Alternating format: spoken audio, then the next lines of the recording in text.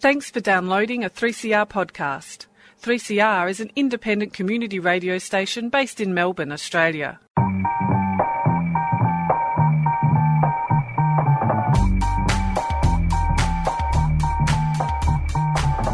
Hello and welcome to this week's edition of Women on the Line, Community Radio's National Women's Current Affairs program.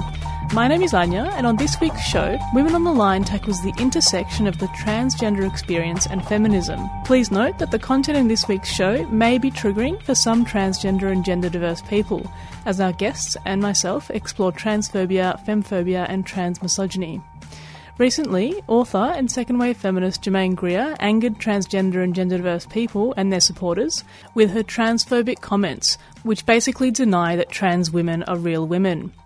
Greer is no stranger to controversy. However, what is noteworthy in the recent debacle is how the discourse around her most recent spate of comments has actually played out and has turned into a battle of free speech. Germaine Greer had been invited to speak at Cardiff University in the UK on the topic of Women and Power, the Lessons of the 20th Century. Rachel Melhuish, Women's Officer at the University Union at Cardiff Uni, started a change.org petition asking the university to cancel Greer's appearance. Rachel Melhuish said that Greer demonstrated misogynistic views towards trans women, including continually misgendering trans women and denying the existence of transphobia altogether. The petition has attracted 3,000 signatures, but the mainstream has portrayed the situation as a free speech issue, saying that Greer is being silenced and censored. Two trans women, Regan Bleachmore and Elizabeth Latham, join us on the show to talk about their reactions to Greer's comments, trends in feminism which span all women, not just cisgendered women, and their suggestions on how to be a good trans ally. But first up, we'll hear from Jessica Keane, lecturer in Gender and Cultural Studies at the University of Sydney, to explain some of the basic language around gender and sexuality. So transgender is used in a lot of different ways, and some people will use the word transgender, some people will use the word trans. For some people, that's going to be something like the experience of not identifying with the gender you were assigned at birth. So say if when you were born, a doctor said it's a girl, and you grew up not feeling like a girl, then you might call yourself trans or transgender.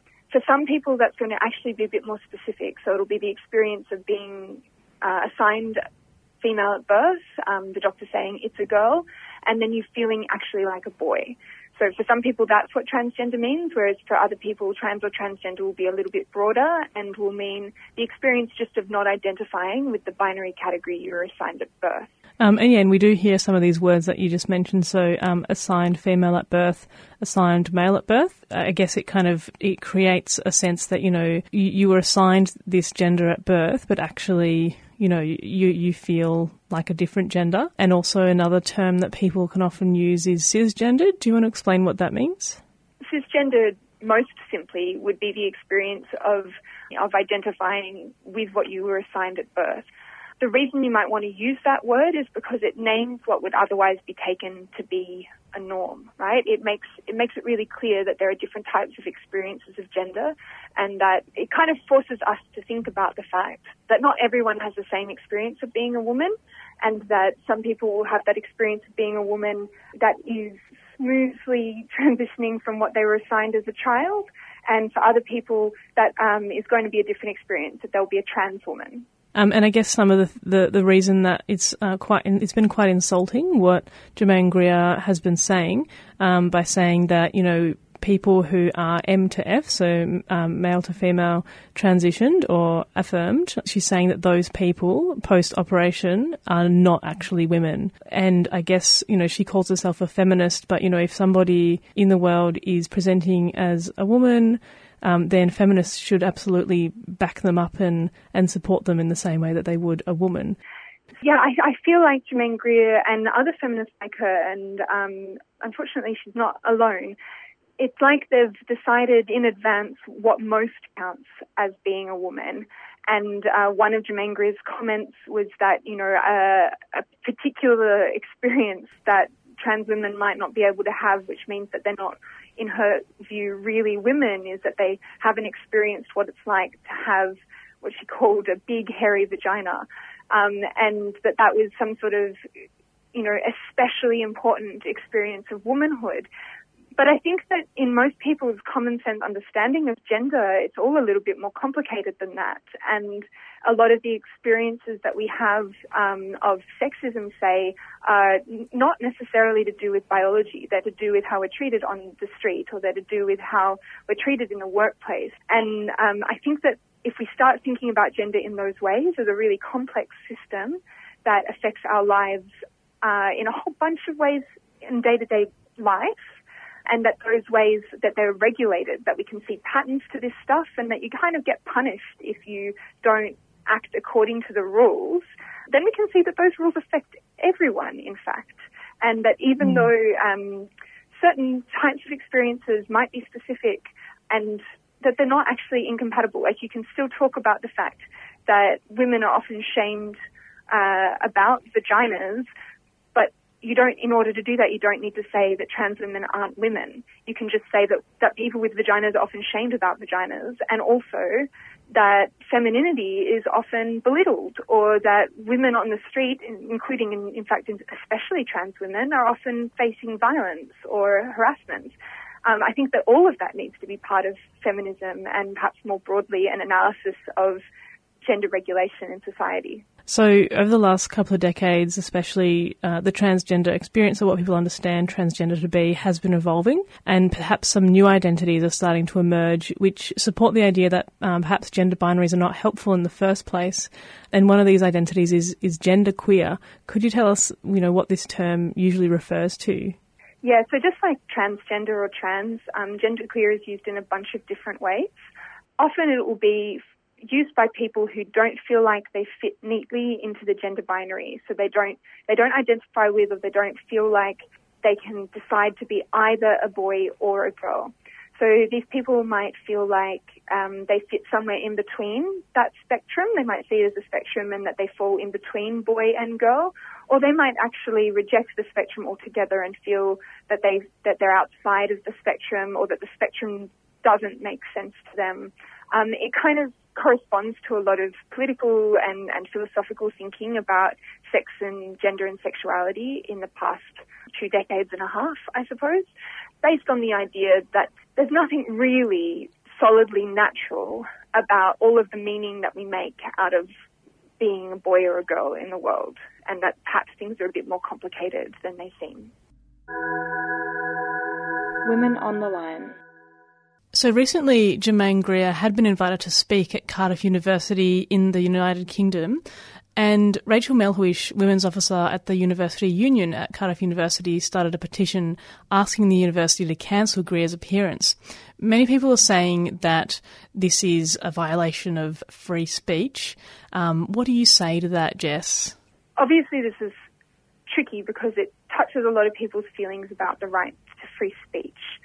The thing is that universities in particular act sometimes as a kind of like a stamp of approval on knowledge.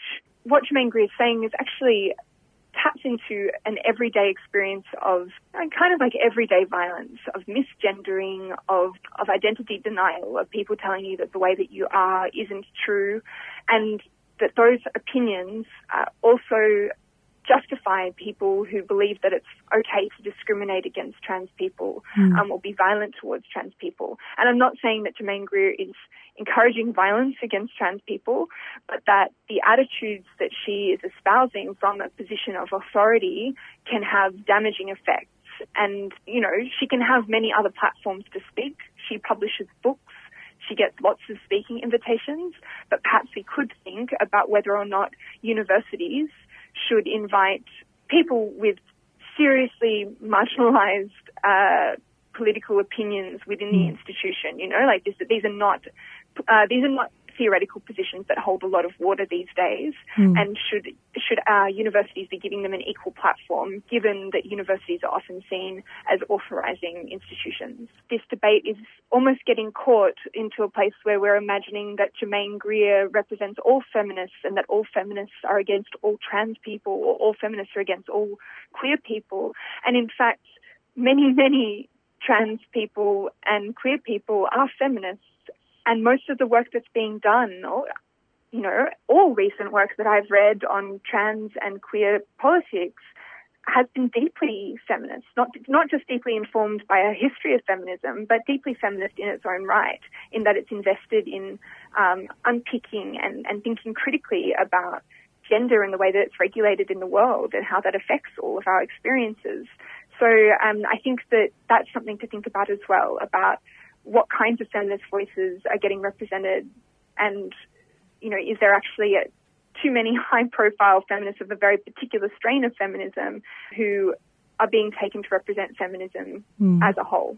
If you've just tuned in, you're listening to 3CR's national women's program, Women on the Line, broadcast nationally on the Community Radio Network and produced at 3CR on Wurundjeri country. You just heard from Jessica Keane, who's a lecturer in gender and cultural studies at the University of Sydney. This week's topic is the intersection of feminism and the transgender experience. I think this is something along the line of trans-exclusionary radical feminists, which have been speaking out, I guess, in support of a feminism which they believe has no place for trans women. It's been happening since at least the 70s. There's a long history of people who are part of the Stonewall riots, who are trans women, being excluded from feminist groups. So these statements that are being made are nothing new. It's really an ideology which has been recycled over the decades. A lot of the things which are posed as facts have been completely debunked. And I'd say the main views that are put forward are that trans women aren't women, that our biological sex determines what our gender is, and that we might believe our gender is something else. We might identify as something other than the sex we were assigned at birth and the gender that we're assigned at birth.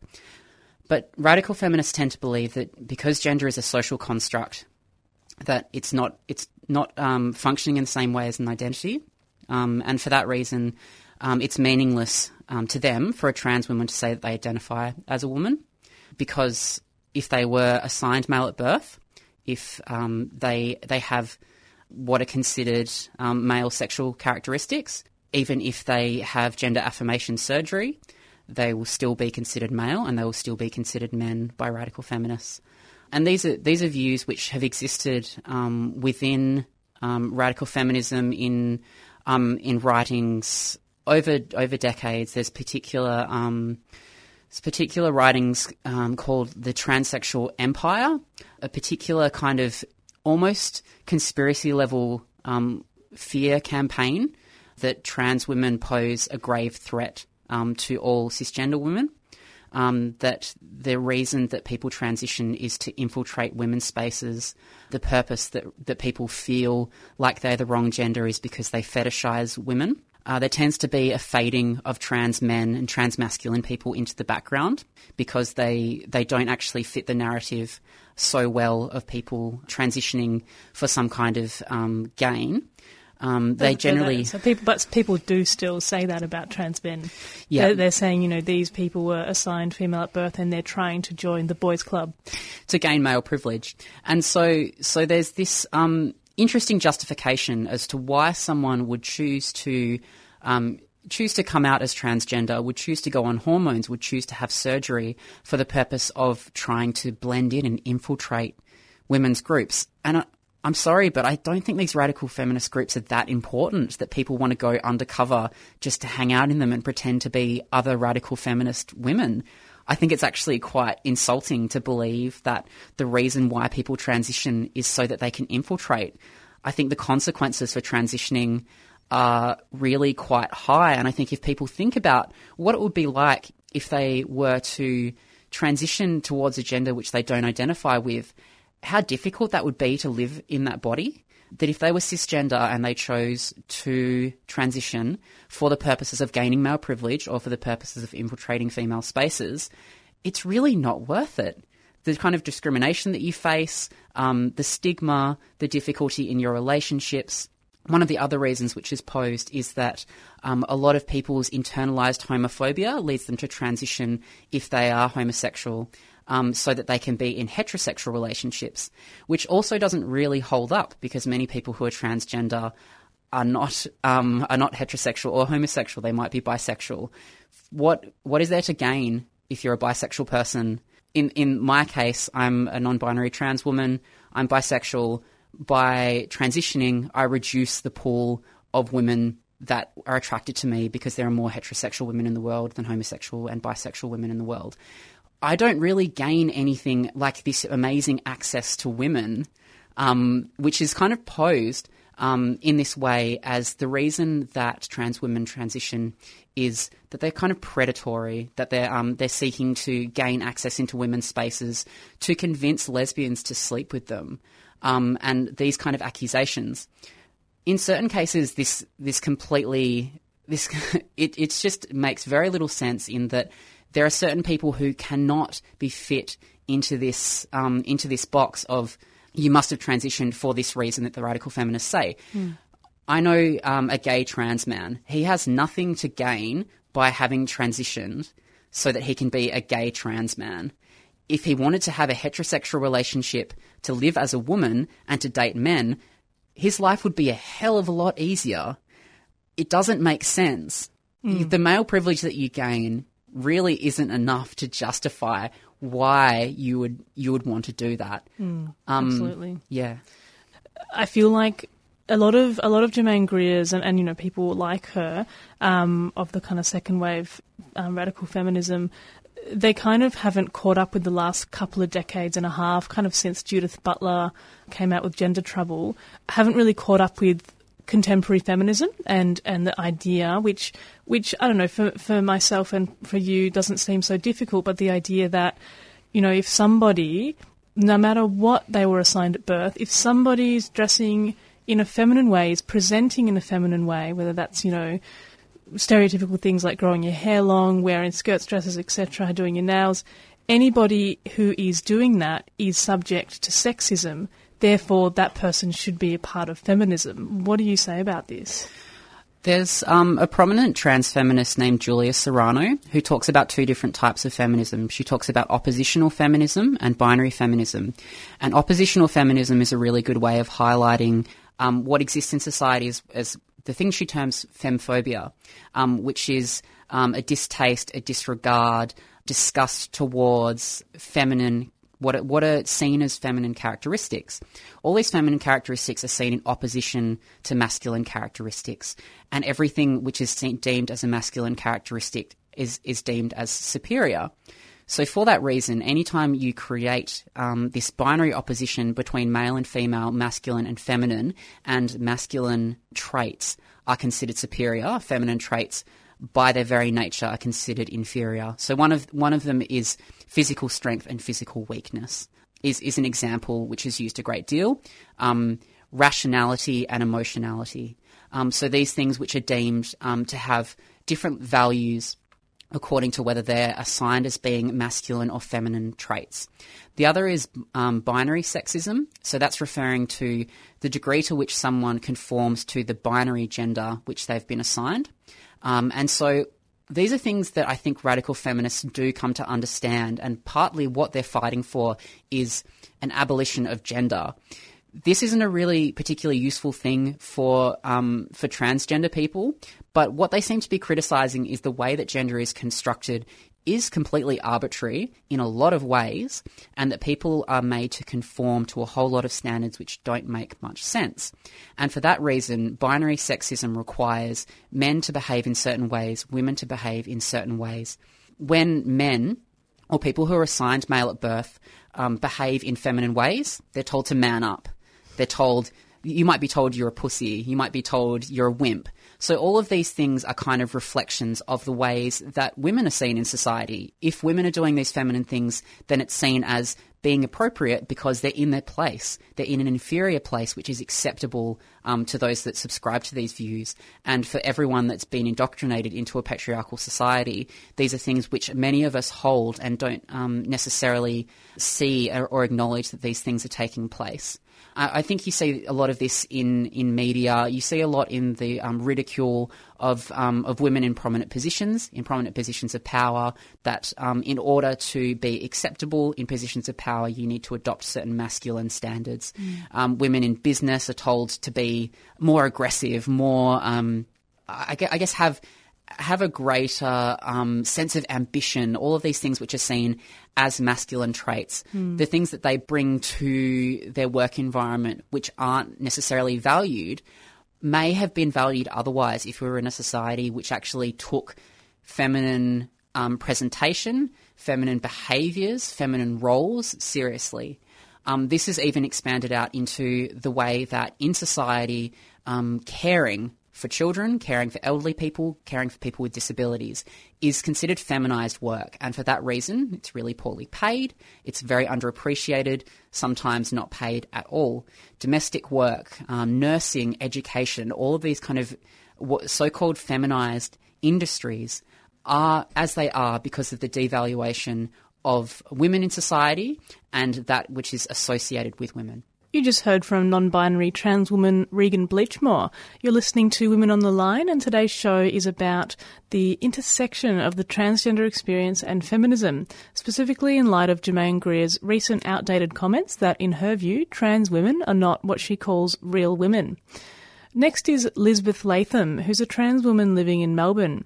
They joined me to speak about their reaction to Greer's comments and their suggestions on how to be a good trans ally. So Greer's most recent comments aren't new. If anything, they're actually toned down on what she's at times said because it wasn't her most obnoxious and transmisogynist stuff that she said. Yep. But I think what's more interesting is the extent to which the public response around the petition at Cardiff for the lecture to be cancelled, what that says about the extent to which in our society transphobia is seen, and particularly transmisogyny, is seen as being acceptable and legitimate positions to hold. And if anything, the thing that is illegitimate is for trans women and their supporters to say, actually, no, that's not appropriate. The idea that in our society there aren't ideas that would be deemed to be inappropriate to speak about is not a reflection of reality. That happens all the time.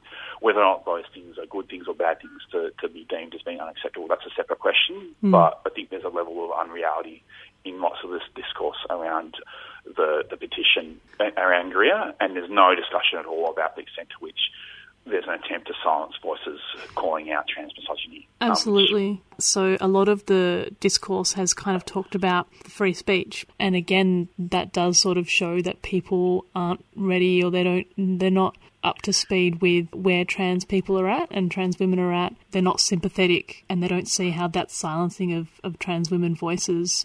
Well, I think there's a few things. I think the first is that part of the discourse around the free speech stuff reflects the extent to which in our society, the concept of free speech is largely misunderstood.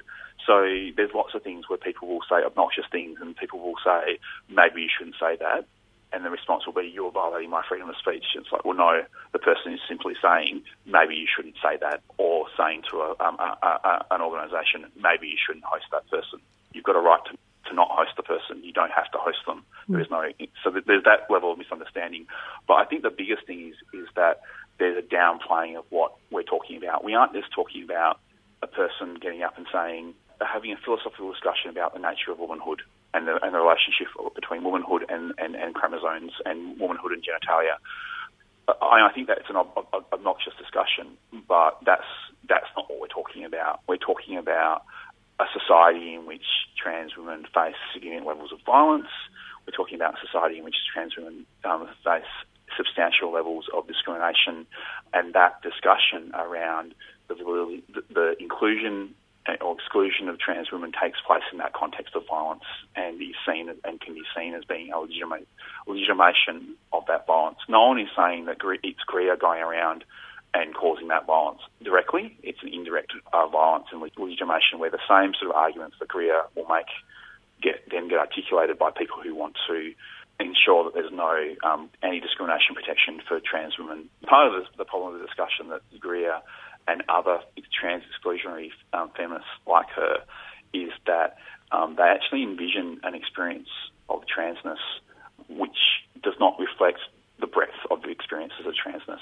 The obsession with genitalia is an interesting one. For some trans women, gender reassignment surgery is a very important thing for them in terms of their affirmation of themselves. For other trans women, that's not the key criteria, and there's a very broad range of different experiences. And to a large extent, it's removed from the reality of the pressures that are facing trans women and what they need, which is a demedicalisation of their experience and an approach which accepts and empowers them to make decisions in their lives about what it means for them to be a woman and what things they want to do in order to affirm that gender identity. And this kind of brings me to our next question, which is about how can people be good allies to trans people?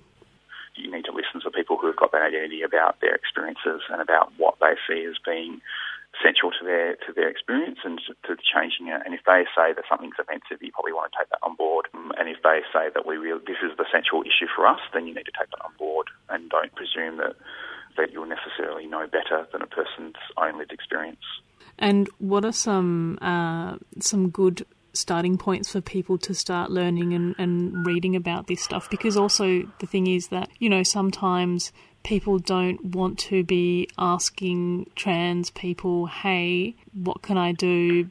Because maybe they don't want to be stepping on their toes, and maybe trans people don't always want to be talking about their trans experience at the drop of a hat. So where can people go to learn more about it? I think it's an interesting question because terms and objectives and names change a lot and really fast.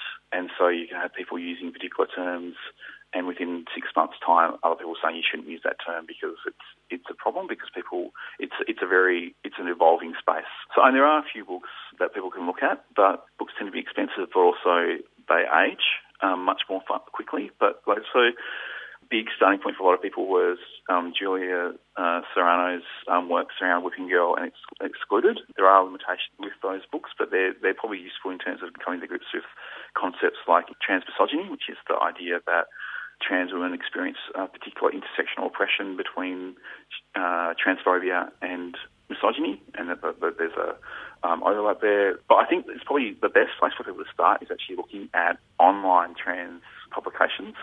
The Trans Advocate last year, running into this year, started a whole series of interviews with prominent feminist writers talking about trans experiences. But there's lots of different feminist writers that are interviewed by Kristen Williams on Trans Advocate, who's one of their editors, and they're probably really good places to start in terms of getting engaging with the way in which thinking is evolving, but also to try and come to grips with some ideas around the nature of gender and its relationship with biology. That was Lisbeth Latham, and they just shared their knowledge about their understanding of feminism and being a trans woman and the feminist movement, and also gave some good tips on how to be a good trans ally, one of which is pretty key, which is simply to listen to other people's experience. For further reading on the topic of gender and sexuality, and specifically the experience of trans women in the feminist movement, both Regan and Lisbeth suggested Julia Serrano, her book Excluded, Making Feminist and Queer Movements More Inclusive, and also the book Whipping Girl. You could also go to Julia Serrano, that's JuliaSerrano.com. Germaine Greer is still scheduled to speak at Cardiff University on November 18th, 2015. So if you can, you could still sign the petition, which is online at change.org/p/Cardiff-University-do-not-host-Germaine-Greer.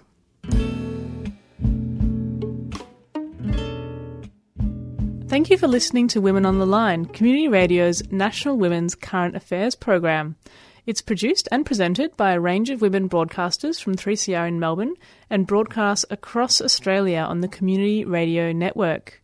We greatly appreciate financial support from the Community Broadcasting Foundation. If you've missed some of today's show, don't forget that our podcasts can be downloaded at 3cr.org.au/Women on the Line. The music featured in this week's show is by Two Steps on the Water. This next song is by them and it's called Nature Doco. Like a machine gun made of origami being fired in the leaves above you. A bird small and chubby is making birthday plans with Sam and Dougie. Tried to telepathize my love